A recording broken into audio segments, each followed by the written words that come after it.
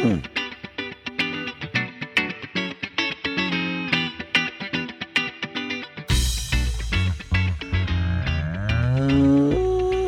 to the Moos Room, everybody. The OG3 are here. I promise we will have a guest soon. We're actually going to have one next week. Today, we're going to cover a subject that kind of blends all of our worlds together. We've got beef, dairy, and Emily's world of farm safety and mental health all coming together. I know I say it's Emily's world. It's everyone's world that we all live in, but mostly it's Emily's world. And this is the Emily Show. The topic today is talking about management decisions that we can make that affect our mental health and help us be a better person inside our operation moving forward, both beef and dairy. So that's kind of where we're headed today. And it can be a tricky thing. Emily, what's the first thing that comes to mind when this topic comes up? The first thing that comes to mind for me is just how important it is that we're talking about this. When we're thinking about mental health and how much we know now about that, how it impacts, our ability to function day to day.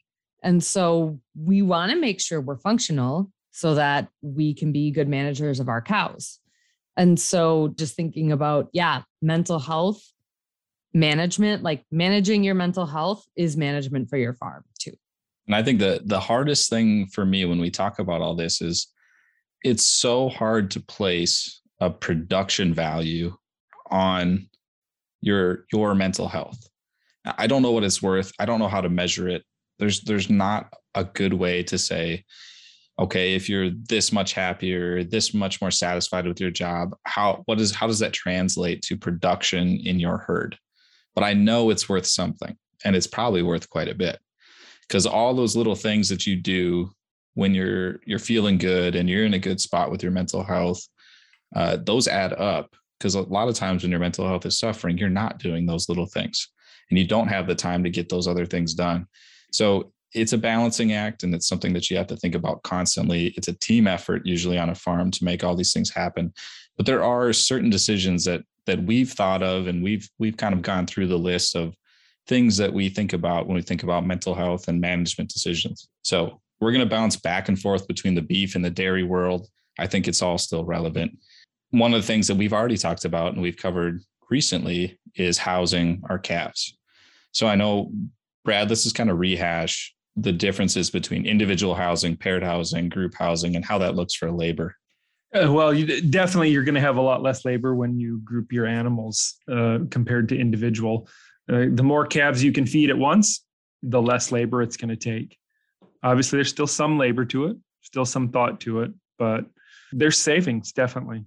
And Emily, make sure that I'm right on this, but a lot of times when we're talking about management decisions that could benefit our mental health, we're just talking about saving time or saving labor, because most of what we think about for stress when we talk about dairy and beef operations is money and time. So if we can figure out a way to save time without sacrificing too much money, I think that's where we're looking on a lot of these management decisions. Yeah, absolutely. I think that's a really great way to explain it, Joe. And I was going to say that it also includes, physical health too. To me, physical health comes down to time as well. If you don't have the time because you feel like you're so strapped in your cattle operation and you don't have time to work out.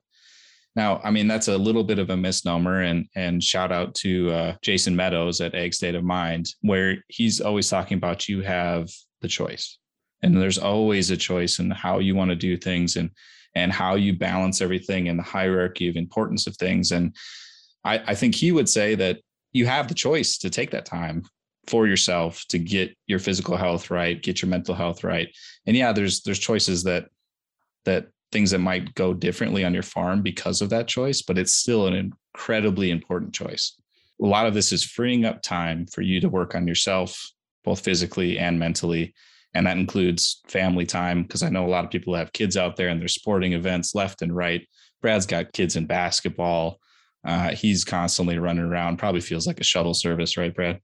Yeah, pretty much. I drive a mean vehicle all over Morris. The dad taxi. Exactly. And farmers are in that same boat. And so I think that's the that's the key. There's all these different choices, and we're just trying to figure out, are there management decisions out there that can help your mental health, or difficult decisions that you're maybe feeling guilty about making, which definitely happens because it might sacrifice a little bit of production. But my argument is going to be that if you can improve your mental health, get some of the things done that are really important to you, it's going to balance out, if not be better overall in the long term. Yeah. And, I always tell people, like, I'm not going to sugarcoat it. That's going to be hard. You're going to have to really work on rewiring your brain and thinking about, yes, my work is very demanding and it's very important and it means a lot to me. But taking time for myself doesn't mean that I'm disrespecting that. And that's something that, like I said, takes time, takes some work. But it's something I have done. I've, done and undone it a few times, but it's really worth it to be able to, give yourself that discipline to reteach yourself that self-care is important. Self-care is not selfish. I mean, one of the examples we've already talked about is that you can group house calves, and that might give you more time back. Now, I mean, initially that's going to come with the drawbacks of the initial investment for equipment to be able to change your operation to do that. There's definitely a learning curve, like we talked about before. And that one, I think, is a pretty straightforward decision when you lay out everything that you have in front of you. You know what the factors are, the pros, the cons, everything is pretty straightforward. The issue comes when we get into some of these other decisions, like, should I milk 3 times a day or should I milk twice? That's a big decision. It comes down to labor a lot of the time. Do you have the help to do it? If you're on your own, it comes down to how much time do you have to actually do these kind of things? Because we know that if we milk 3 times a day, we're probably going to see more production. But is that worth it in the overall scheme of things when we're balancing time and labor and your own mental health? Those are kind of decisions that are really difficult to make, because it's a clear decision to say, I'm going to give up production, which is money. But overall, what else does it do to the farm? What are the other factors involved? And that's the kind of decision that we're talking about that becomes a much more difficult thing to work through. So I'm going to, first of all, argue that you should involve the team. Don't try to make these decisions on your own. Don't try to do it on your own. There's plenty of people that can help you through this decision, not just your family and your employees on the farm, but your nutritionist, of course, your veterinarian. There's so many people that can help you. Your extension educator. I'm sorry, that should have been first on the list. Your extension educator, especially your local ones that know you really well. Those are the people you reach out to and can connect you to the people that can help you make these kind of decisions. Eventually, you could probably even get all the way up the chain to Dr. Bradley J. Hines, and he might be able to give you some insight as well. Only if you're lucky. I do, and I give great advice. There, you heard it there. He's available and gives great advice. This is one that I encountered in practice all the time. Should I milk 3 times a day? Should I milk twice? What does that mean for labor?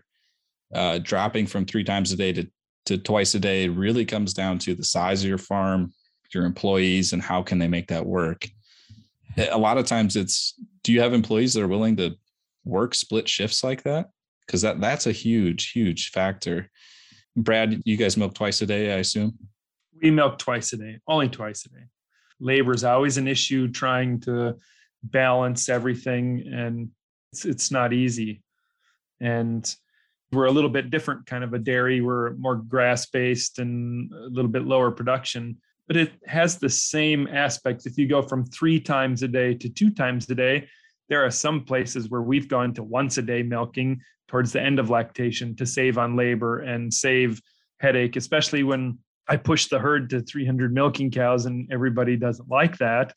So it's like, okay, well, we'll milk 40 cows once a day that are going to dry off to help ease everybody's mental anguish and just make everybody feel a little bit better, that we're not having to milk so many cows like that when everybody has other things to do as well. So I think it has the same aspects, from whether you go from 3X to 2X or herds like us that are 2X and might go to 1X. And there's a lot of thought behind that as well, especially from the grazing world.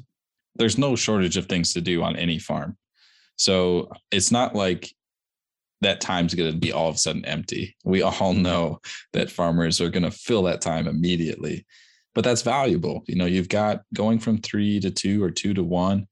That's time that you freed up to do something else that you want to get done. And it doesn't have to be on the farm. That's the thing that I see a lot of people, especially smaller farms and tie stalls, they make big changes to management to accommodate things they want to do. I think I might even mentioned it recently on the podcast, where I've known several farmers that will milk noon and midnight so that they can get to sporting events, and this isn't just okay, 1 year we're going to do that. They've got 4 kids and they're going to do it for every senior year for every kid. So they're going to do 4 years of this, milking noon and midnight overall so they can get to sporting events. That's a huge management decision, but it has big benefits for their mental health and their family by being able to get to these sporting events that are super important to everybody in the family. So management decisions, I think it's something that most farmers probably think about this in the back of their mind, and they might not be realizing that they're kind of weighing that in. And I think we're all just encouraging you to consciously weigh that in and make sure it's a big piece of every management decision. Yeah. And Joe, I really like that you shared that story again. And I think it's important too to mention that, we live in a culture that the more you're doing, the better. And you need to remember that more doesn't have to just be work. And if you do decide to decrease milking per day or, anything where you're kind of going backwards in a sense, that doesn't mean that you're failing or that you weren't successful doing it 3 times a day or whatever it was. It's again, kind of a mindset shift that you need to work on. But knowing that, taking time off so that you can be with your family and make sure those relationships are strong, for me, no brainer. Agreed. And I know that probably the beef guys at this point in the podcast are feeling super left out. So we should probably get to some of those things as well and talk about some examples on the beef side. One of the big things that we talk about is calving season on the beef side. And this can apply to your seasonally calving dairies too, potentially, unless you're like Brad and you just calve both spring and fall because he wants to. And he's a sucker for punishment. But the big thing with calving season on the beef side is it's a little bit different conversation, because a lot of our beef producers, especially in Minnesota, are not beef producers full time. They have a day job. They're doing something else. And so the beef side becomes a side hustle or a hobby, something they're doing in it to supplement their income rather than it being their primary source. Now, that's not true for everybody. Obviously, there's plenty of beef producers that produce beef, feedlot, or cow calf, and that's their primary income.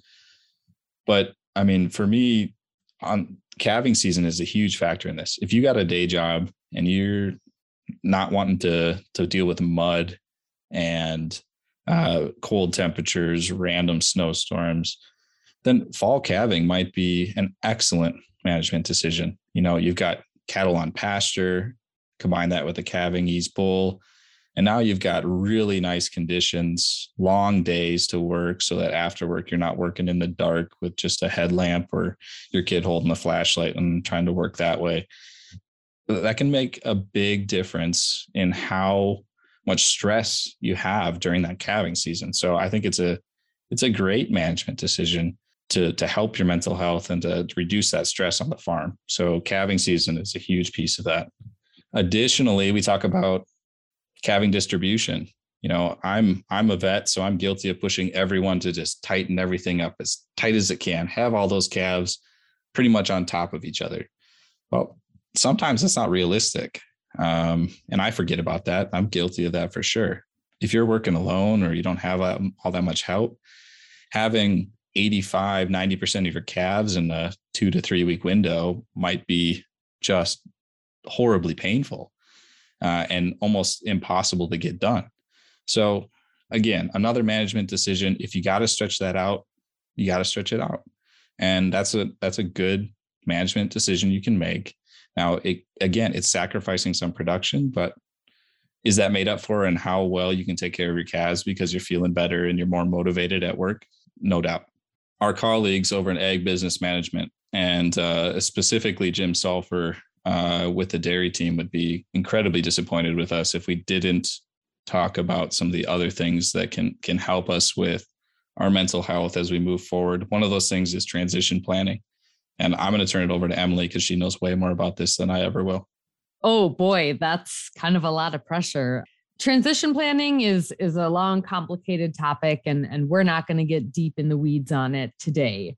But, as we think about planning for the future of the farm and how that may tie into giving you some peace of mind and knowing you have this piece in place, just starting the process. And you've heard me say before on this podcast that it's a process that takes many years. It's going to take time. It's going to be stressful. It's going to be hard, but it is something that I always tell farmers, like, the sooner the better that you do this, because once you have it done, you will feel like a weight has been lifted off your chest.